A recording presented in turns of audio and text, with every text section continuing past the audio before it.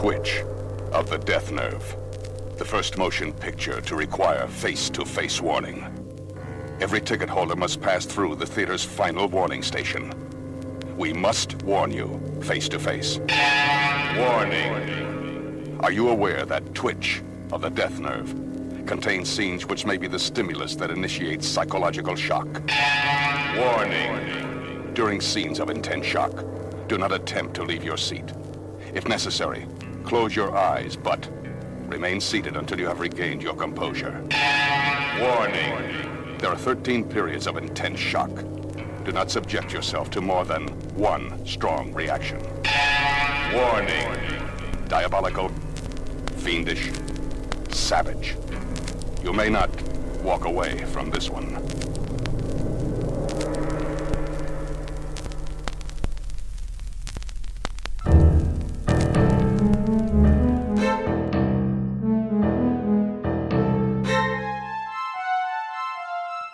Hello, everyone, and welcome to Definitely First Blood. My name is Mitch. And I'm Christopher. And we are a horror movie podcast. And we talk about horror movies from the 70s, the 80s, the 90s, the early 2000s, occasionally today. Sometimes, like last week, we do weird episodes where we kind of just do whatever the fuck we want. Because it's our podcast. And that's the truth. So, hi. Oh, hi there. How are you? I'm good. How are you? I'm also good. Had a great weekend. We had a fantastic weekend. It's finally summer in our area of the world. We're sipping brews for the first time in a while instead of called? red wine. A Miller High Life. A High Life. It's the champagne of beers. Yeah, apparently so. So, there's that. It's got that going for it. Let's Mine's see almost here. empty, so I'm going to need to top up. Brewed in maybe, but... Vancouver, Toronto, Montreal, Moncton, St. John's. Union made. Since 1903. Well, isn't that just dandy? Yeah, so if you live near a liquor store, I don't know, I'd say... Or any sort of store in the United States. It's worth trying out. Miller High Life gets my seal of approval. Yeah. Yeah, if you want to treat yourself. So... There we go. Boy. Oh boy. That's Pinky's Out drink for sure. Speaking of treat yourself, what kind of film are we talking about today? Sort of going for a summer but not really vibe with a lakefront horror. Yet another sort of cottagey. One of the earliest slashers, Bay of Blood. The Bay of Blood, 1971. 1971. Also known as Carnage, also known as Twitch of the Death Nerve, a.k.a. Last House on the Left Part 2, a.k.a. New House on the Left, a.k.a. Chain Reaction, a.k.a. Bloodbath, a.k.a. Snuff is My Game, a.k.a. The Antecedent, a.k.a. Ecology of a Crime, a.k.a. The Smell of Flesh. A lot of AKAs. There's a lot more, too. Names that don't really apply to the plot. Oh, absolutely not at all. Written by Mario Bava, Giuseppe Zaccarello, and Filippo Ottoni. From story by Dardano Sacchetti, Gianfranco Barberi, with collaboration from Laura Betti, Sergio Canavari, and Franco Venorio. So it's safe to say this is a Chinese-produced film? Exactly, yes. Okay. Directed by Mario Bava. Stars Claudine Auger as Renata, and she's best known for being a Bond girl. Mm-hmm. She's Domino in Thunderball. Ooh. Luigi Pistilli as Alberto, Claudio Camasso as Simon, Anna Maria Rosati as Laura, Chris Avram as Franco, and Brigitte Skay as Brunhilde. It's great because none of their names really matter in the long run. No, they really don't, especially the teens. Thankfully, I only included Brunhilde because... I thought her character was hilarious. So this movie starts right on the opening credits with a very tiki bar feeling font, which kind of makes sense. The most ridiculous font I've ever seen used in a horror movie, I think. Sweeping shots of the lake and whatnot. Mm-hmm. There's a fly that goes into the water and dies or something. Ooh. Yeah, I also wrote that down because I was like, what does this have to do with the rest of the movie? Well, there's bugs. That's so true. There are bugs. This is a movie that's brave enough to acknowledge bugs. And make the bold claim that they have souls. Apparently so. Then we see the big estate house on the lake. I guess on the bay would be a better way of describing Yeah. that. The woman, Countess Donati, lives inside, She's motoring around in her wheelchair at blazing speeds. makes her way through a house. She watches water drip down her windowsill, Forlornly looks in the mirror. surveys the bay, Ah, my bay. and then she starts wheeling herself into her sitting room, I assume. She's already sitting. She gets scared, and then there's a noose, and she gets hanged. Yeah, the noose comes out of nowhere, and she gets hanged. The person hanging her puts a noose around her neck, puts his foot on her chair, and just kicks the it chair, away. and it sort of rolls away and then flattens. Yeah, like, I loved it. It ooh. collapses it on itself. Ooh, pretty violent. It's also very dramatic the way she's just hanging there in the center of this draped doorway. Yeah, yeah, it really is. And, like, presumably she can't stand up. Yeah. So she's fucked. Like, The- hunched over. Oh, totally. It's Ooh, not very a good way scary, to go. actually. I don't Yeah, know. very Like, the scary thing idea to of think it. about. It's not... And it's... They don't skimp on the length of the scene either. It really Mm-mm. takes her a while. Not the full 4 minutes, but... Yeah. Yeah. And we find out that the person who did this, as he takes his gloves off, is her husband. We don't find out he's her husband till later, Yeah. but Count Filippo Donati. I love this. He takes the gloves off. First of all, it's your fucking house. Your fingerprints would be everywhere. But then after he does this, like the first thing that he does, well, one of the many things that he does is touch the evidence. Does he? He takes the gloves off, and like after he goes outside, he like touches the note with his bare hand. Oh, gotcha. I mean, I guess in the long run, but whatever. I was sort of like, wow. That does make sense, because if he was going to say he found the body, That right? does make and then sense, he would yeah. pick up the quote-unquote suicide note. I don't know, but a lot going on when you don't really know what's happening. Yeah, he like hears a noise, he checks the door, there's nothing there. So then he goes to do something with the body. hmm Like he takes his jacket off, and then he gets stabbed to death by an unseen killer. The killer is very considerate and stabs him with a knife that's maybe 2 inches long. It's not a very big knife, that's oh for sure. my god. I mean, I don't want to be stabbed, and I'm not saying that I would ever want to be stabbed, but I feel like I would rather like a long filleting knife or something that's really going to get the job done quick, rather than something that's going to leave me in agony on the floor for an extended amount of time as I bleed out. I think I'm in agreement with you there, bud. And then we meet Laura and Franco in a post-coital moment. And for our listeners, I had to re-record that 3 times because I kept saying poist. Poists. It's a real tongue twister, so don't worry about it. So a post-coital Mhm. fucking, basically.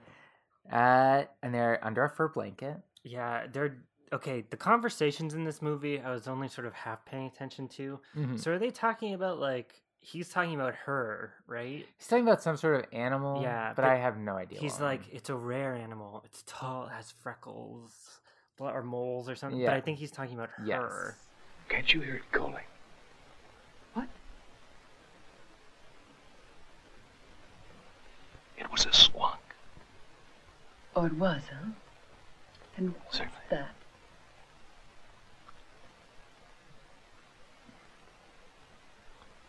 What's a squonk, huh?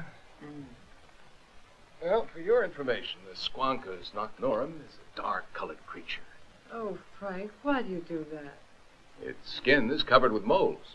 It's equipped with long claws and strong teeth. A clever little beast. But it's still very easy to find. It only gives itself away because a squonk never stops whimpering. You know what the squonk does when captured? Dissolves into tears. Knows toodle-doo. It leaves me here with a broken heart. And that makes you happy. Some of its other peculiarities are sulkiness, diffidence, and possessiveness. All these are highly inconvenient tendencies for a personal secretary, dear. Anyways, The apartment is insanely 60s.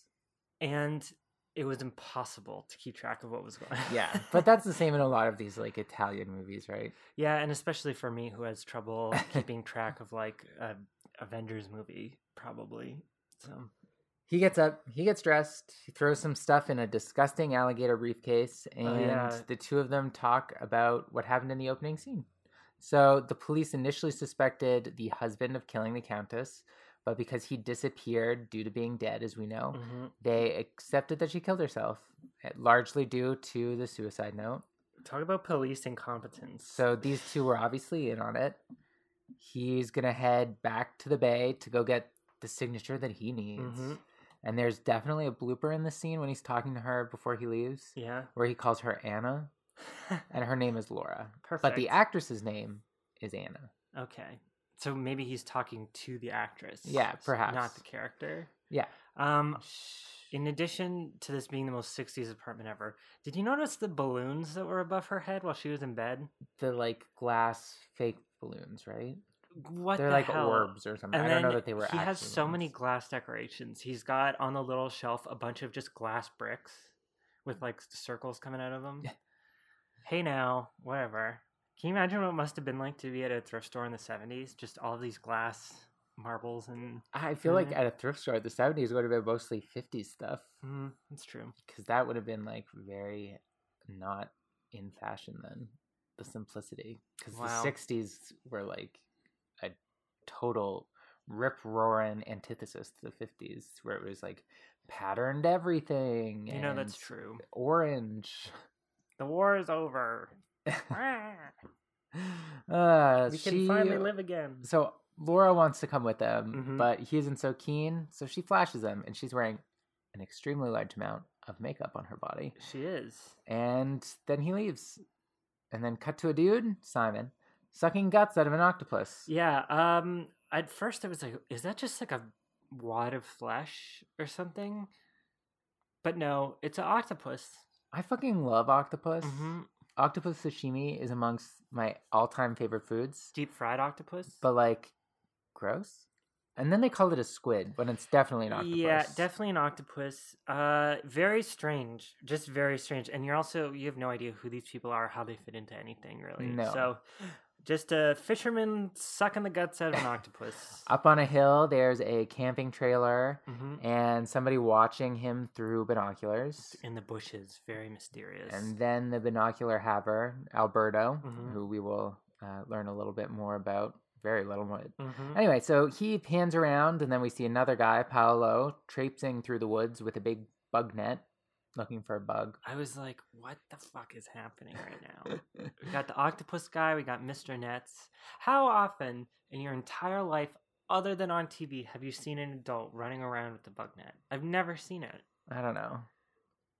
I feel like Did you ever hunt for butterflies or anything as a kid? I definitely did. I don't think I really caught any, like maybe Yeah. ladybugs. Yeah, I don't remember catching butterflies, but definitely like ladybugs, grasshoppers. If I had killed, yeah, when we went camping, I would always catch the grasshoppers. But if I killed them, I would get really sad. So I never did that. And I never kept them for too long. And then this is gonna sound super cruel, but there's like honestly, where I'm from, they're so bad. Some summers we would get absolutely horrendous amounts of those army worms. Mm-hmm. Like so bad that they'd cover the roads. And when Ew. you drove over them you could hear them pop. Ew. Or whole tree trunks would be moving because they're so covered. Ew. We would get fish flies. Yeah, we also got fish And flies. they would cover Everything. my parents' house is very close to the water. Not on the water, we're not that fancy, but it would cover our house with them, and I was so scared of them when I was a little kid because they were just so gross Yeah, and they alien are. looking. And then when they would die and their bodies would like float away onto your face. Turn into husks. Gross. I say no thank you. All the spider webs would just be like loaded with them. Yeah. I wonder if they still come out as badly. Probably. I feel like they're one of those things where it depends on the year. Mm. Much like army worms. Yeah, or No. cicadas. Yeah. I guess we didn't really catch them for fun, but we would put the army worms in like coffee tins and then cover them with lighter fluid and light them on fire. Cool. Like my grandparents did that. Well, who am I to say? Because they're gross, right? And they're everywhere. Exactly. Gonna get eaten by birds anyways. So what's his face? Alberto chasing after a bug, and then we Mhm. meet Renata. Oh, Alberto's not chasing after the bug. Paolo's chasing Yeah, after the bug. he's God, how Mr. stupid of me. Bugman. Then we meet Renata. She takes the binoculars from Alberto. Mhm. There's lots of introductions to this family here. Yes. Such a varied bunch. She watches as Paolo misses the bug, Ah. and then Simon teases him about it. He's always trying to catch this dang bud, but it keeps getting away from him, so you can study it or see how much suffering it can take, says Simon. Track how track its movements. Apparently, and it's not just any bug, it's a specific bug that he's banded last year. But they're not going to even deign to tell us what bug it is, because it probably doesn't exist. The bug, you're trying to catch a bug from a year ago? The bug's dead, dude. It's way dead. It's It dead. says, he says that it remembers his face. I'm sure. It remembers dying, is what it remembers. Anyway, Simon and Paolo have this whole conversation Mm-hmm. about how his killing of bugs is different than the killing of he calls them squid, but the octopus. Yeah. Man should live and let live, and without any interfering. Even that poor squid was free once, Simon. I study coleopters because I love them. Sure, but the squirming little creatures still end up under your microscope. Yeah, he's dead all right, but at least I eat my squid. But I don't kill as a hobby like you do. Good Lord, Simon. You make me feel like a murderer. I'm not saying that, Mr. Fossati. But if you kill for killing's sake, you become a monster. But man isn't an insect, my dear Simon. We have centuries of civilization behind us, you know. No, I don't know. I wasn't there. You've changed, you know. Why? Ever since the Countess was murdered. It is suicide, Mr. Fossati. Suicide. The police said suicide. Oh, of course, of course. I'm sorry. It was a slip.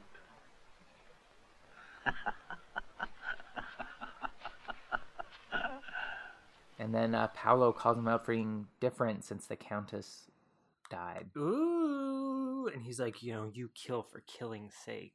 That's not true. He kills to put them on little boards and look at them. Exactly. Yeah. It's entomology, baby. Very different. For all we know, he could be solving Silence of the Lambs type crimes. And he's not making out with them after he catches them, which is another positive. Well, it's not shown on screen, anyways. It's in the special features on the DVD, I think. Excellent. Then we get Franco again. He talks to someone called Your Honor on the phone, so a judge, I guess, which doesn't Yeah. really make any sense. No. That he's going to get the signature to start developing the Countess's land ASAP. Right away. There was actually a really good shot where he hangs up the phone Mm-hmm. just as it cuts to like the gas hose being put back Oh, in. nice. So it was very seamless. Did you honestly. see all the logos on the door that were like pasted there? There's No, a tell me about them. Playboy logo. The all this one, stuff. Presumably, like, here's all the shit that you can buy at this gas station.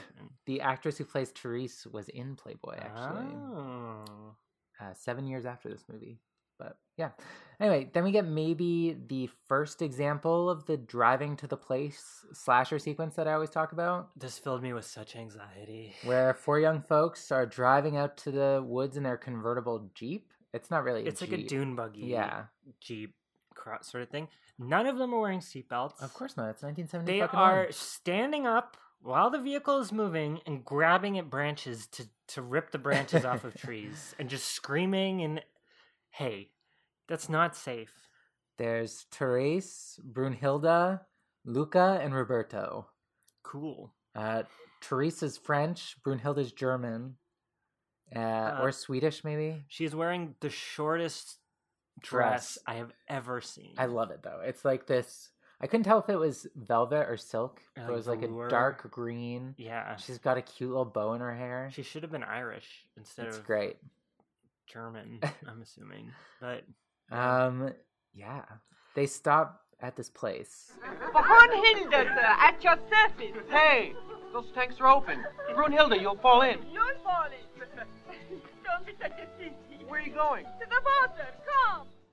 abandoned nightclub. Yes, because they talk about this throughout the movie, Mhm. where this is one of the things that the guy who killed his wife at the beginning tried to like bring, and then it just went under. Yeah, so let's That's- try it again. yeah. It worked so well the first time. Let's do it all over, except worse. Let's ruin this entire bay. Yeah, it's just this dilapidated old building has a swimming pool, They find it. They start dancing. Yeah, because there's a dance floor. They have their cassette player, and they're going all out. It's like that one movie we did where it's like, we're going to the haunted house on Halloween night to have this party. You know? It's just like that. And then it cuts to a bunch of tarot cards being read by Anna. The lines of air, fire, water, and all the earth are now complete. She's very dramatically reading them. And she has the whitest foundation I've ever seen. I thought she was reading it for someone else, but no, it's just her. She's doing it for her own edification. Guzzling down the wine like a champ. Mm-hmm. Lady after my own heart. Yeah, and man. what have you. And thirstiness. And she's got like intense... She's full on tarot reader. She's got bangles. She's got a black cape. Eyeliner. Wild eyeliner. Yeah. Bananas... curly wig thing. Mm-hmm. Mm-hmm. She looks quite the sight. She comes downstairs. Like, there's a very clear dichotomy in this movie where, like, upstairs is her area and downstairs is Paolo's area, sort of. Bugland. So she just comes stomping down the stairs and is like, "Oh, there's going to be tears shed.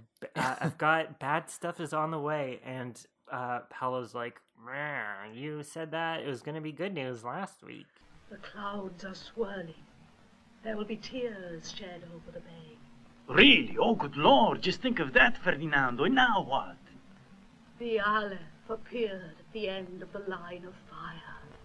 The Ahriman was suspended between the waters and the air. The sickle of death is about to strike. Oh, good Lord. But your cards sometimes. Last week, the Aleph came out first, and a gust of joy was about to blow over the bay. And yet someone strangled poor Frederick instead. You're even more insensitive than your coleopters. Can't you sense the rattled breathing of death? She says something really cryptic, like, fire, earth, air, and water. Now they're all complete. Never return to again. Yeah. I don't know. Yeah, she and Paolo have this, like, back and forth about how she doesn't love anything, and then she spins a yarn about the sickle of death. Whoa! They seem to really dislike each other, but in almost like that classic trope of the time. I married you and I hate you. The odd couple sort of thing. Yeah, and she's like, honeymooners. You don't know how to enjoy life. And then they make a point of being like, don't knock over my acid. But that never comes back. Never comes back. I guess it's just to show that he's being cruel to these things by making them swim in acid. I mean, I guess. I also don't know anything about etymology to know if that's cruel or not to a little bug. But yeah, I don't know. Neither. What are you going to do? At the nightclub, the dancing continues and they start getting hornier and hornier. They're chasing each other around. They go outside and fool around with the swimming pool. Yeah. Brunhilde really wants to swim in this disgusting fetid water. I'm going to dive in. Hilda! Here I come. Ooh! Are you crazy? First, both of these female characters are painted with not even half of a stroke of a paintbrush. No. They're just like, they want to fuck, and they're dumb. And foreign. Let's go swimming. And then, as this is all happening through the wicker, there's an eye watching them. It's watching them do their little running around. And Brunhilde literally runs away, like, tee like a child. to go swim in the bay. Away from all of them.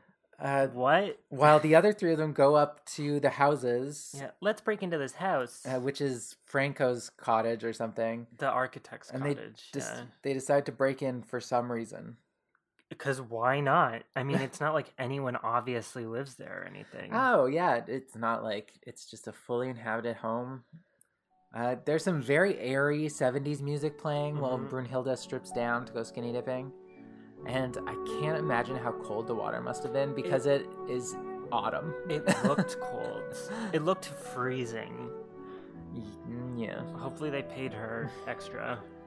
There's someone watching her, which we get from like the POV shots from within the woods. Luca gets a window open. Yeah. Luca gets a window open. And he gets into the house and opens the door for them, and he spooks them with a spear and a mask. Ooh, two of the scariest things. You Didi, it's formidable. Come, you're invited to there. He's pissed at Bobby because, I don't know, he said something like, Where you think you're going, huh? You said you'd take the crowd, girl. they continue dancing all like a cool cat, terribly. yeah, I don't know. Therese goes and tries to open some doors, as you do when you break into someone's home. Just looking for the bedroom or something. And she ends up finding the bedroom, and they find photos of Franco and stuff. And then Luca and Therese are gonna bang. Of course they're going to bang. So Bobby better get out of there. Brunhilde manages to get her foot wrapped around a rope holding the Count's body down. So then his body floats up, and she gets scared and starts running. Can't keep a good countdown. She kind of gets dressed. She dresses while she's running, which I appreciate. And she runs back to the nightclub, which we know is currently empty. Yeah, because all of her friends just were like, oh, she'll find her way to us somehow. I mean, I don't know how she can't hear this obnoxiously loud music that we're playing in the house that we're broken into. There's definitely somebody else there. They're making noise. She thinks it's Bobby, but obviously it isn't. Is that you? Please, Bobby, you must answer me. There's a dead man in the bed. Please, Bobby, come out. Bobby! So then a chase ensues. Probably one of the first slasher chase scenes that I can think of, too. Big old chase. She runs up some stairs towards the house that the rest of them are in, but then she gets her throat chopped and slashed by a bullhook, and she dies. Very scary machete-looking thing. The bullhook. No thanks. So the sun sets on Brunhilde's life, and Goodbye. also the lake.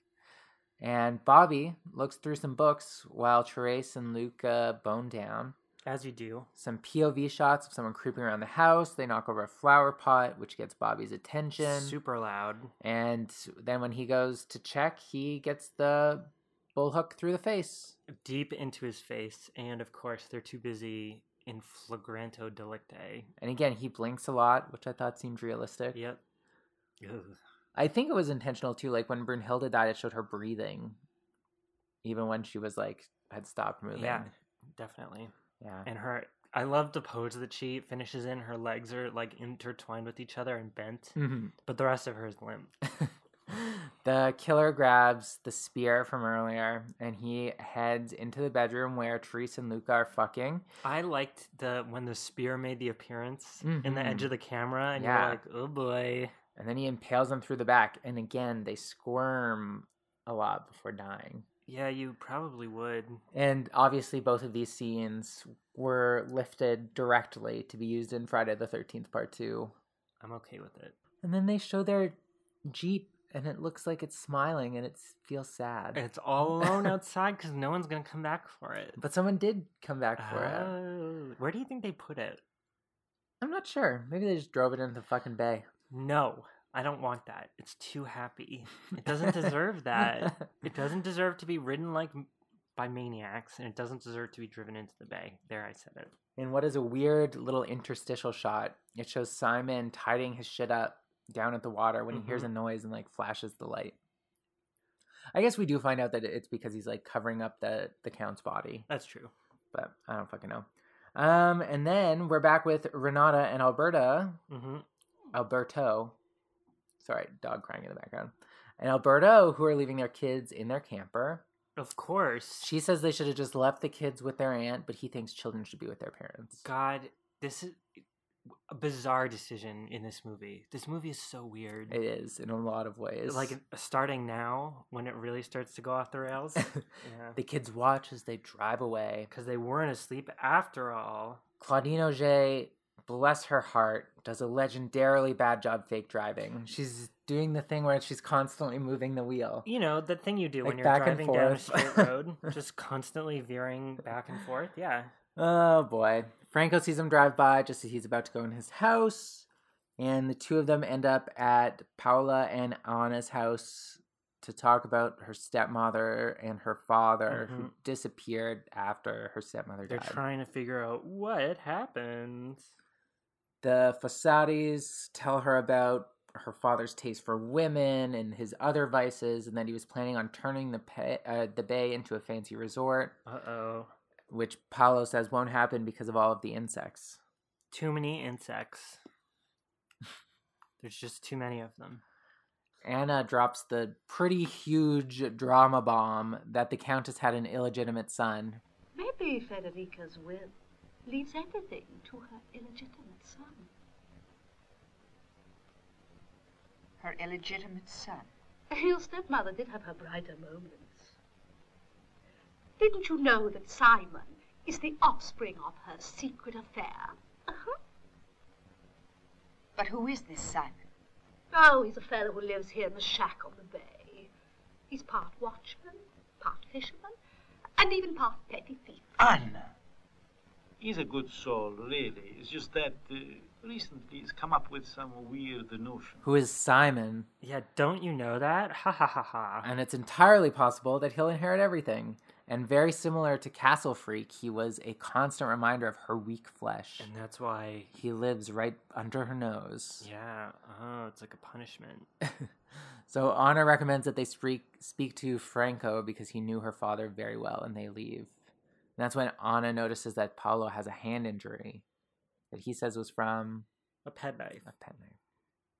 I mean, pretty coincidental. Never revisited, so don't worry about it. I think it's because they're trying to paint them as like red herrings or something. Well, also when the couple arrives at their house, Paolo is like half around the corner of the shed, being like, "Oh, the light from your car is killing me. Oh no!" Just like a bug. Yeah, exactly. Renata and Alberto talk about how Simon is coming between them and their inheritance now, and she wonders if there's anybody else in the way. Uh-oh. Franco and Simon are just coming out of Simon's cottage when they hear and see Renata and Alberto coming. And then it cuts to Franco as he talks on the phone to Your Honor about how a slight complication has come up and that Simon has signed everything. Excellent. Great. Wonderful.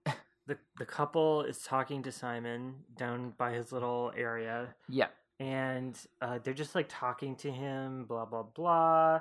And then she sees the octopus arm like coming out from underneath the tarp. Distinctly human-shaped tarp. Yeah, and she's just like, "Oh, I'll look under this tarp. Oh, what do you know? It's my dad, the corpse of my father. Sucked on by the fucking octopus. Just like you were sucking on the octopus earlier, sir. What are you teaching them, sir?"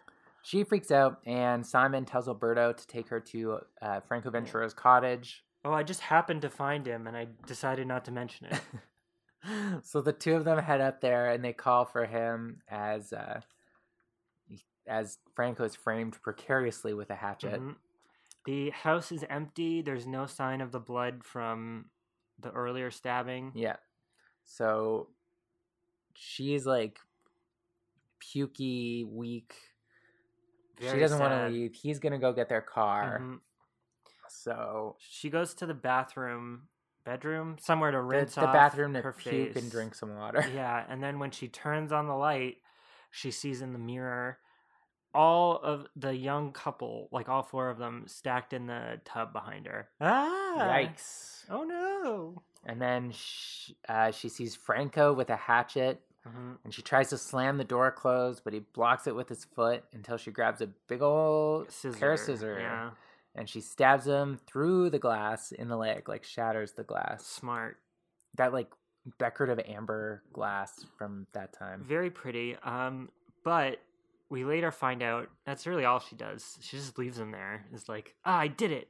I stabbed him in the part of the body known to be the weakest, the hip. Alberto goes back to the Fossati's house, and he tells Anna that they found the body of Donati.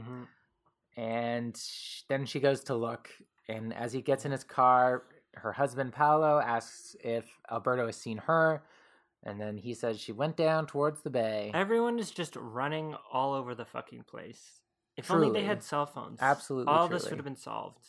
They wouldn't have to worry about this. They could just be like, "Yo, found my dead dad," etc., etc. Anna walks along the shore. I suppose this was supposed to be at night in this scene, but it's truly midday levels of brightness, just with a slight blue hue. She sees the door ajar at Simon's cabin. She like peers through the window, gets spooked by a bird. And Alberto gets to Franco's just as Paolo is leaving in fear. And, like, it's not a bad sign or anything. No, he just, like, gets there and is like, oh, what's going on? And then... He runs away. Yeah. So Paolo runs back to his house and gets frantically looking for a phone book to call the police. Apparently this is before 911. Well, first, like, Renata tells Alberto that she's the one who killed Franco. You're kidding. What did you expect me to do? There's no time to lose now, Albert. I'll explain later. Hurry before he calls the police. Stop him before he ruins everything, Albert. And then she tells Alberto to go get Paolo. Interesting. And then while he's busy with that, first he gets a wrong number. Yeah. Hey, what's up, dude? You can't just call the operator and be like, oh, there's been a move. He's only used to bug emergencies, not these crazy human emergencies. He doesn't know the first thing to do. And also, he does not lock the fucking door. He just no one does. In this entire movie, doors are left wide open. This is like truly pre-serial killer mania of the 70s and 80s, though. So I don't know. I guess. Anyway, Alberto comes in and strangles him to death with the phone cord. Yeah, right as he's about to connect to the police, finally. Oh no, what a terrible way to go. No thanks. Oh boy. I don't know. This movie has some weird stuff in it. Mm-hmm. I don't know. Have you ever had to call the police while using the phone book? No. Oh, sorry. Never while using the phone book. I'm just trying to interject some personal stories into this. You ever strangled someone with a phone cord? No, and certainly not while on the phone to the police. I also don't know why I'm putting on this accent to ask you these questions. Because you're trying to catch me in a lie. Yes, that's exactly it. We've been watching a lot of Forensic Files. We have been watching a lot of Forensic... Oh my god, should we do a Forensic Files episode? Of our favorite... No, we're not a true crime podcast. I don't mind doing the occasional true crime story when we have, like, a real-life parallel or something. Mm-hmm. But I feel weird talking about that stuff. Plus, none of them are very scary. No, none of them are very scary. The one that does stick with me, though, is the one where the woman murdered her 2 children, and then afterwards her husband, who was not involved apparently, came down and was like, well, I know why someone would break in and try to kill her. I mean, look at her breasts. She's beautiful. Oh, that's not funny. That's just terrible. Hey, family. What's going on with your priorities there? Whatever. I don't know. I should check that again, because when we watched that, she was appealing. And the woman who wrote the story suddenly believed her. It's like, oh, no, of course she didn't do it. She's been framed despite all of this evidence. Yeah, very weird. I don't know. It was great. I loved it. One thing I do appreciate about that show is how suddenly they'll just show you a dead body. Yeah, like a full, like, half-charred corpse. A person who's been sitting in the desert for days and their essentially rotted off face. Like their face. It's like, can you imagine being one of these people who they're interviewing? I love my son so much. 2 minutes later, here's his mangled corpse that was found in a dumpster. So when they made it look like he blew half of his head off with a shotgun, he also pissed his pants. And it's like... This is a bit extreme. Cool. Yeah, and then we also get all of the detectives and police. You know, it was between 2 buildings, and his throat was slit, so we thought he probably jumped from one roof to another, caught his neck, and then fell on the ground. Truly one of the wildest ones. You thought, what? And it truly great that guy ended up being killed by a closeted police officer. Oh my gosh. I mean, that's not great at all. I feel like we're talking about this like we're talking about the movie, but it's all very serious and very sad. But it's very intriguing. The way that people just talk about it's just, I don't think I'd ever talk about a murder in that way normally. I guess you know when you're a police officer, you have to work around that shit all the time, so it probably gets a lot more casual. Yeah, I guess making it banal is probably your best way to deal with it. Just being like, oh, these bodies. Cops gotta do what cops gotta do. You see that body? Crazy. Yeah. Oh, what? Another body? I don't even care anymore. I'm so jaded. These gritty streets. These gritty streets. Yeah. Yeah. The movie. Yeah. Bays filled with blood. Where were we? Laura. Police, yes. Laura, Franco's lover, finally makes her reappearance at the gas station. She's wearing a beautiful white ensemble. She's truly beautiful. She really is. I just wish they had Olaplex in her day to help her bleached hair. She looks like naturally just like she's gonna go pee in an Elle magazine or something. Or One hundo P, yeah. So she stopped at the gas station and she tries to call her architect Beau as promised, but he doesn't pick up because he's been stabbed in the hip. And he can't come to the phone right now. Yeah. Meanwhile, Anna goes into Franco's house and she finds his body and the scissors, and then she just kind of stares at it until Renata comes up behind her and decapitates her with the axe. With the axe. Excuse me. We've got a whiny boy here. Yeah. 1 second. All right, dogs are being pacified, so we can continue on with our episode. Let's do it. So it's too bad that Anna didn't see that coming, her decapitation, because she's a psychic. I wonder if that was in the cards. I guess she did pull the Ace of Swords, but you'd think it would be something with a clear decapitation metaphor. Renata makes the fatal mistake that people always make when they feel like everything's landing jelly side up. She basks in the fact that there's no more witnesses and that she had to rely on instinct in certain situations. Yeah. I just killed him, man. Let's get out of here, Eddie. Things are going to turn out bad. I know it. If you're such a coward as to want to dump the whole thing on my shoulders, go right ahead. But I have no intention of losing the bay right now, when it's ours for the asking. But how? You still don't understand. Simon. All we have to do is get rid of Simon. Alberto kind of is showing that he's getting weary or wary at this point. I just had to kill someone. And this is just a non-issue for Renata. She's like, what are you, an old maid? You better fucking nut up, you useless crap. She gives her whole evil MO about how they have to get rid of Simon so that the whole bay can be theirs.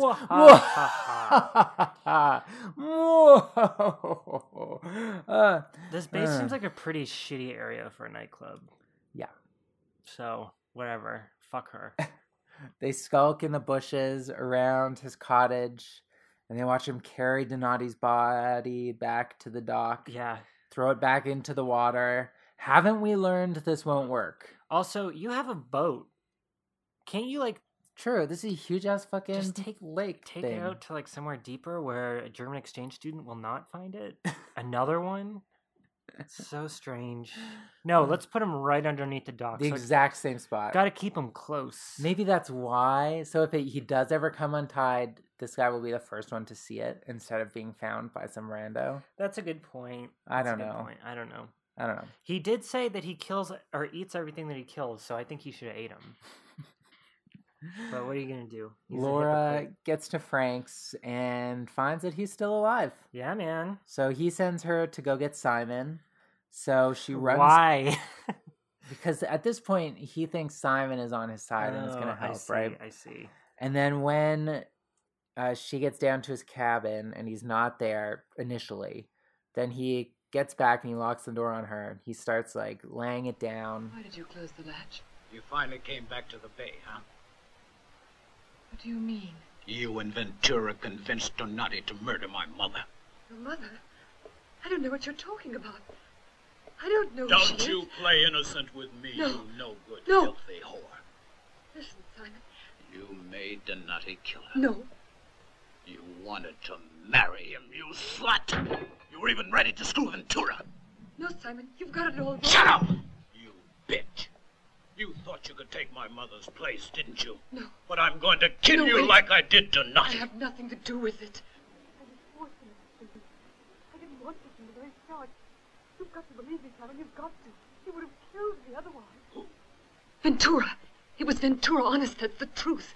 I'm telling you the truth. Like I knew it. All Ventura's idea. Accusing her and Ventura of convincing Donati to kill his mother.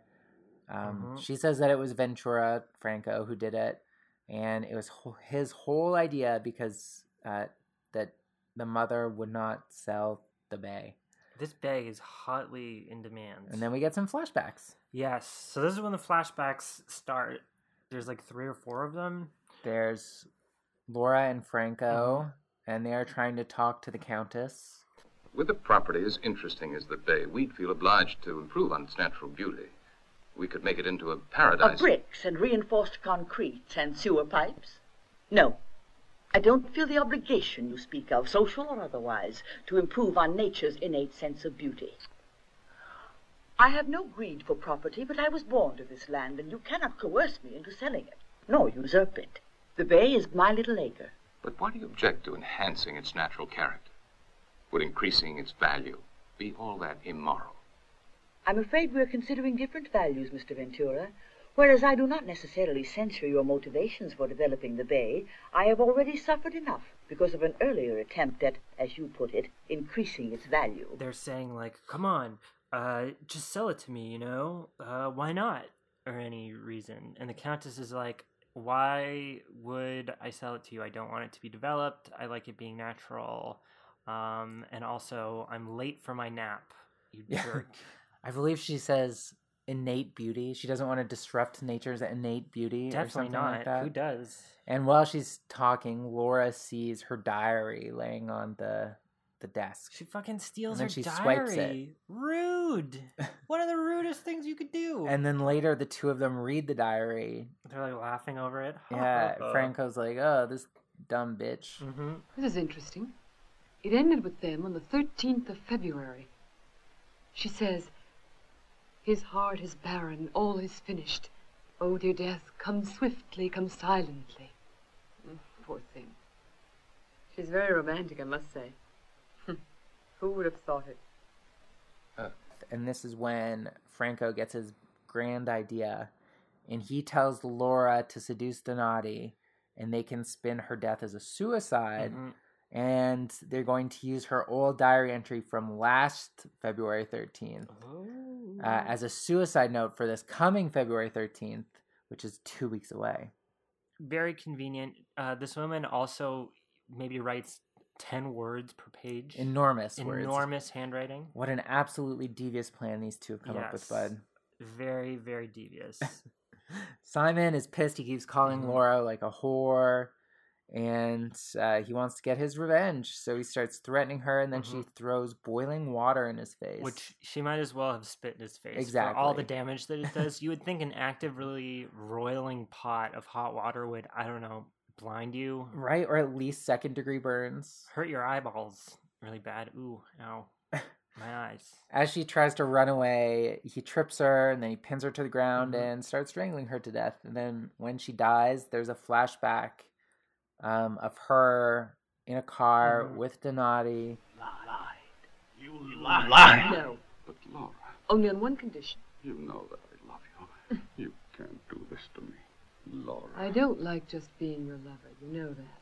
If you get rid of Federica, Then... Laura, it's not that easy. We've discussed it already. What if it fails? it won't fail. So she was in on it the whole time. Like, she's way more involved than she said that she was. What? How evil of her. Her strangled corpse on the ground is very unpleasant to look at. It is. I liked all of the deaths in this movie. The way that they died and were then dead was gross. I liked it too. I was like, wow, I don't want to look at that. Like, and it wasn't even like gory or anything. It was just her dead. So exactly, they did a good job. Simon goes outside, just walks outside, leaves the door wide open to his essentially one-room house where the corpse is lying on the ground. Grabs the old trusty billhook, and then he walks through the woods to the dilapidated nightclub. Yeah, he's got to dance, bud. While the music swells, and he seems at least a little regretful for having killed people. Yeah. But I guess it was for revenge, with the exception of the teens that don't really... I mean, I think he says, because there's another flashback of him talking to Franco, telling him that he killed the teens, because obviously Franco found the bodies when he went back to his cottage. Yeah, his own house. and it was because Brunhilde found the body that he had to kill them in case they told the police about Donati's body. Complicated. Very complicated. I truly think you could have just bought these teens off. Or like just been like, oh, I'll call the police, and then not call the police. Exactly. You don't have to worry about it. Whatever. She's going back to Germany tomorrow, is what they said. Like, that's why they got to have sex tonight. Franco tells him to get out of the country. He'll buy him a ticket, and then he'll take care of all of the murders. Yeah, just sign over the property to me, and I'll make everything go away. Well, it's so easy. There you go. Perfect. You got everything you ever wanted. He's a murderer. Your hands are clean. Dingy ding ding. And then, in present time, Alberto spears Simon through the chest. And again, does not die very easily. No, and when he does die, remains standing up. Well, he's not dead yet, because it does show his body, like, drooping down. Oh, later? Yeah. Okay, good. Because he's just like... Yeah, he spits up blood on Alberto's hands, which freaks Alberto out, which would be really gross, honestly. And then he and Renata leave, and the body looks essentially like Jesus crucified. Like, there's a beam of light coming in, he's, like, looking up into the light, and then he goes limp. Nice. Yeah. So, they... what happens next? They go back to... Yeah, Renata and Alberto go fish the father's body out of the lake again. And then they go back to Franco's to find the documents. And they're looking through all the documents, all of them. And then the lights go out. Albert, look out, says Renata. Alberto lights a match and he starts walking around, but darn, those things keep burning fast and he's only got 3 of them. And I really hated this scene. Like, they burn fast, but not fast enough. Like, not as fast as an actual match burns. And then, like, what are you doing, dude? If someone's in there coming to kill you, it's basically being like, I'm over here with the match. Look I at me. agree. I've always thought that when that happens in movies. Yeah. It's like, you're showing where you are. Isn't it better, like, get low on the ground and, like, try to hide? I don't know. Truly, that would be the best idea. They can't all be Buffalo Bill with the night vision goggles and everything. Anyways. On the last match, he goes to investigate a room, and Franco attacks him. They scuffle. It's a real rough and tumble roll around. Yep. But then Albert wins, and he stabs Franco. For some reason, they try and make it look like it's ambiguous. Yes. For no reason. Almost as though the ending was an add-on. I mean, the ending feels very tacked on, as you're about to find out why. So, like... It goes from Renata looking, like, frazzled as she looks at this silhouette approach. Who survived, who was killed, and who wasn't. And then... The next morning... Jump cut, yeah. They burn the documents. Everything's going great for them. I've got this hideous briefcase that we found. Ha ha ha. Up until their kids shoot them with their gun, thinking it's a toy. Hey, Mommy, Daddy... Gee, they're good at playing dead, aren't they? Playing dead. They do a great job of playing dead. And then they run like children, like Brunhilde, artistically through the reeds. Sha-la-la-la-la-la-la-la. Sha-la-la-la-la-la. And that's the end, baby. Or should I say, baby? Ah, you know, 'cause of the baby, bay. like the bay? Yeah. That has blood in it? A child. A bay of blood. Yeah.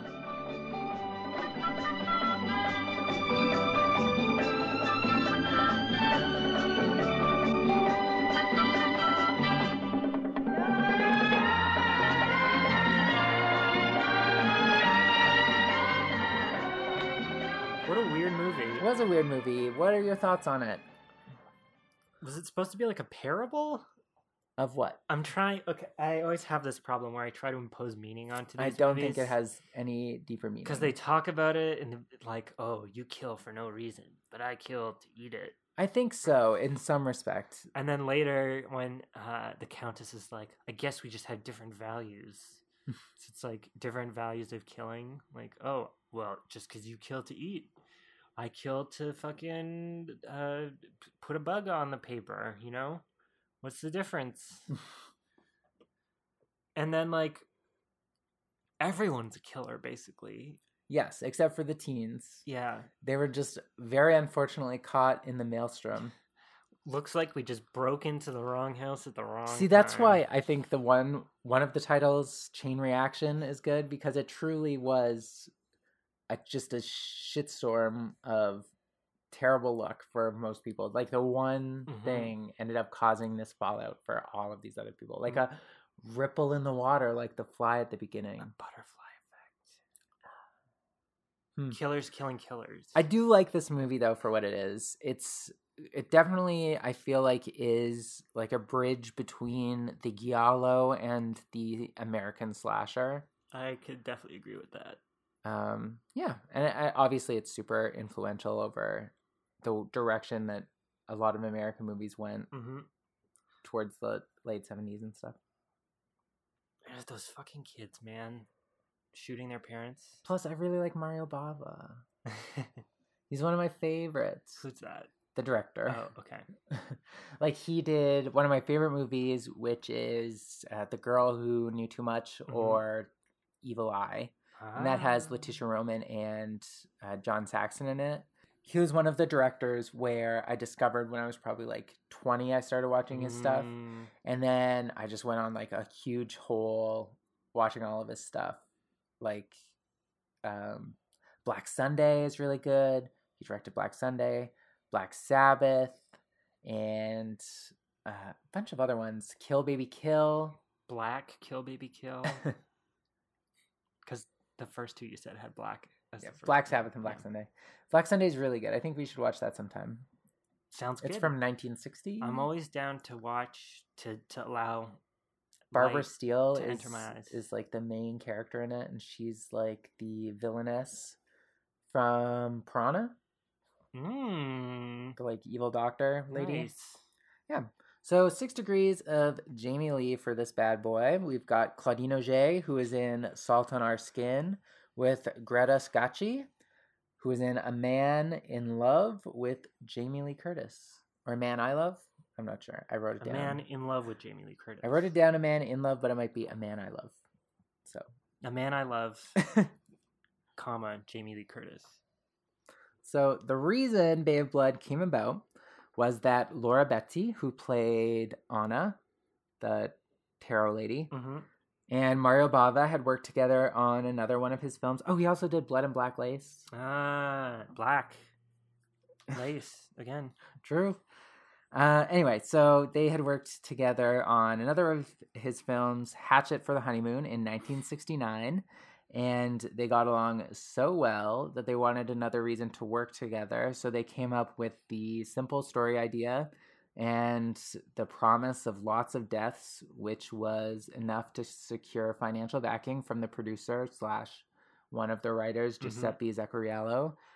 And yeah, so it began production in early 1971 on a very low budget, which I'm surprised. Mario Bava worked as cinematographer as well to save money, but he did that on a lot of his movies.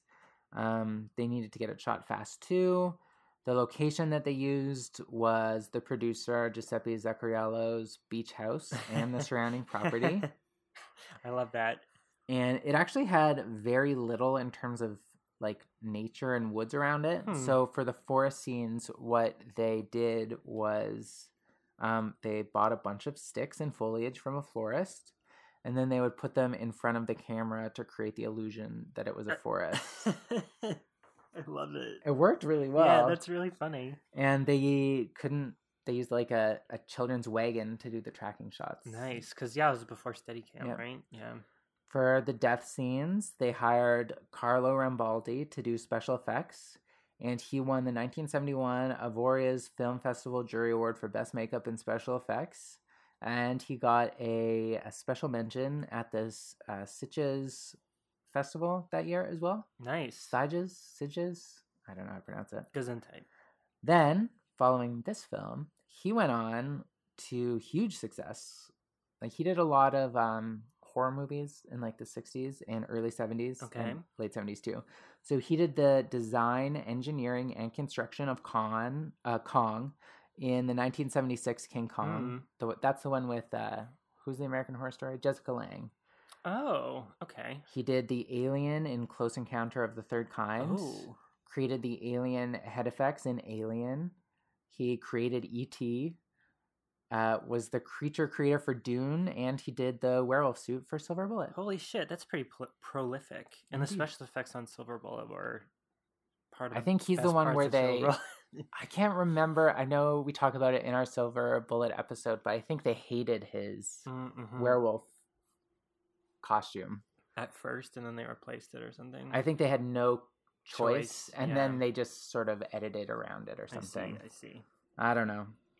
Yeah. So when it was released, it was considered very controversial. I'm sure. One promo ploy that they had was that every ticket holder had to pass through a final warning station where they were warned face to face by a theater worker that it would be the last shock film they'd ever want to see.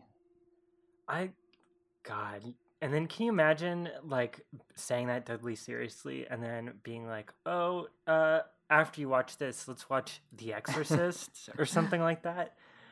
Like, if that's what viewers were promised as being, like, the top of the top, I can definitely understand why people were like, The Exorcist is too gross. Oh, I totally agree. Yeah. But at the same time, now it feels tame. It was one of the 39 films that were successfully prosecuted under the Obscene Publications Act in the UK. Oh, was it the Video Nasties? Yeah. Nice. Thanks, Margaret Thatcher. Yeah. Dario Argento allegedly loved it so much that he had a projectionist friend steal him a print of the film during its first run in Italy. That's great. And he still possesses the print to this day. I can see a lot of the influences that came out of it, especially the black leather gloves. Mm-hmm. Oh, yeah. And it's good. It's like a giallo slasher, yeah, but in a much more rudimentary way. Like you said, it was like that bridge American between sensibilities. Yeah. And I definitely agree with that. Like, it is a pretty influential movie and is, I think, one of the first very early sort of body count slasher movies. Which is also different from a giallo because they don't necessarily have like the body count pile up, and this had 13 deaths. That's a lot of, if you had asked me to guess how many deaths were in this, I probably would have guessed 8 or 6. Interesting. Yeah, because I'm just not counting in my head. So that's interesting. Yeah, man. I don't know. I like Bay it. of Blood. Would recommend it. I think it's a good to watch, if nothing else, than if you appreciate the history of that, and you can definitely see the influence that it would have on later movies. Maybe the plot isn't as strong, but the shots are beautiful. I think almost certainly it was like Bay of Blood, Texas Chainsaw, Black Christmas that were like the seminal nice slasher movies before Halloween. Because they were all within the same like 4 years. It's so interesting how that developed, eh? Because like how often does a new like sort of genre of film emerge that opens up that much space? I think the most recent example I can think of, other than the Marvel movie, would be Twilight. Yeah. And that like teen romance, and then 50 Shades, sort of. Yeah, that's a good point. So thank you so much for listening. Thank you. I don't think we have anything else to say, I but have nothing else. Thanks for sticking around, guys. We really appreciate it. And you know what else we'd appreciate? If you followed us on social media. Yeah. Though not necessarily. So, but we would, because it lets us interface with you. Yeah. It allows us to be a two-way street.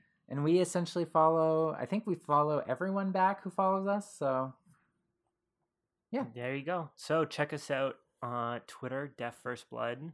Instagram, definitely First Blood. If you want to email us, contact us directly. Definitely First Blood at gmail.com. And rate, review, blah blah blah. Yeah. If you don't feel like it, don't bother. We don't blame you, but it's a nice. It is nice. It's so cute. Oh my god, you rated us? You're the best. Okay, bye. Goodbye. Bye. Bye. Bye.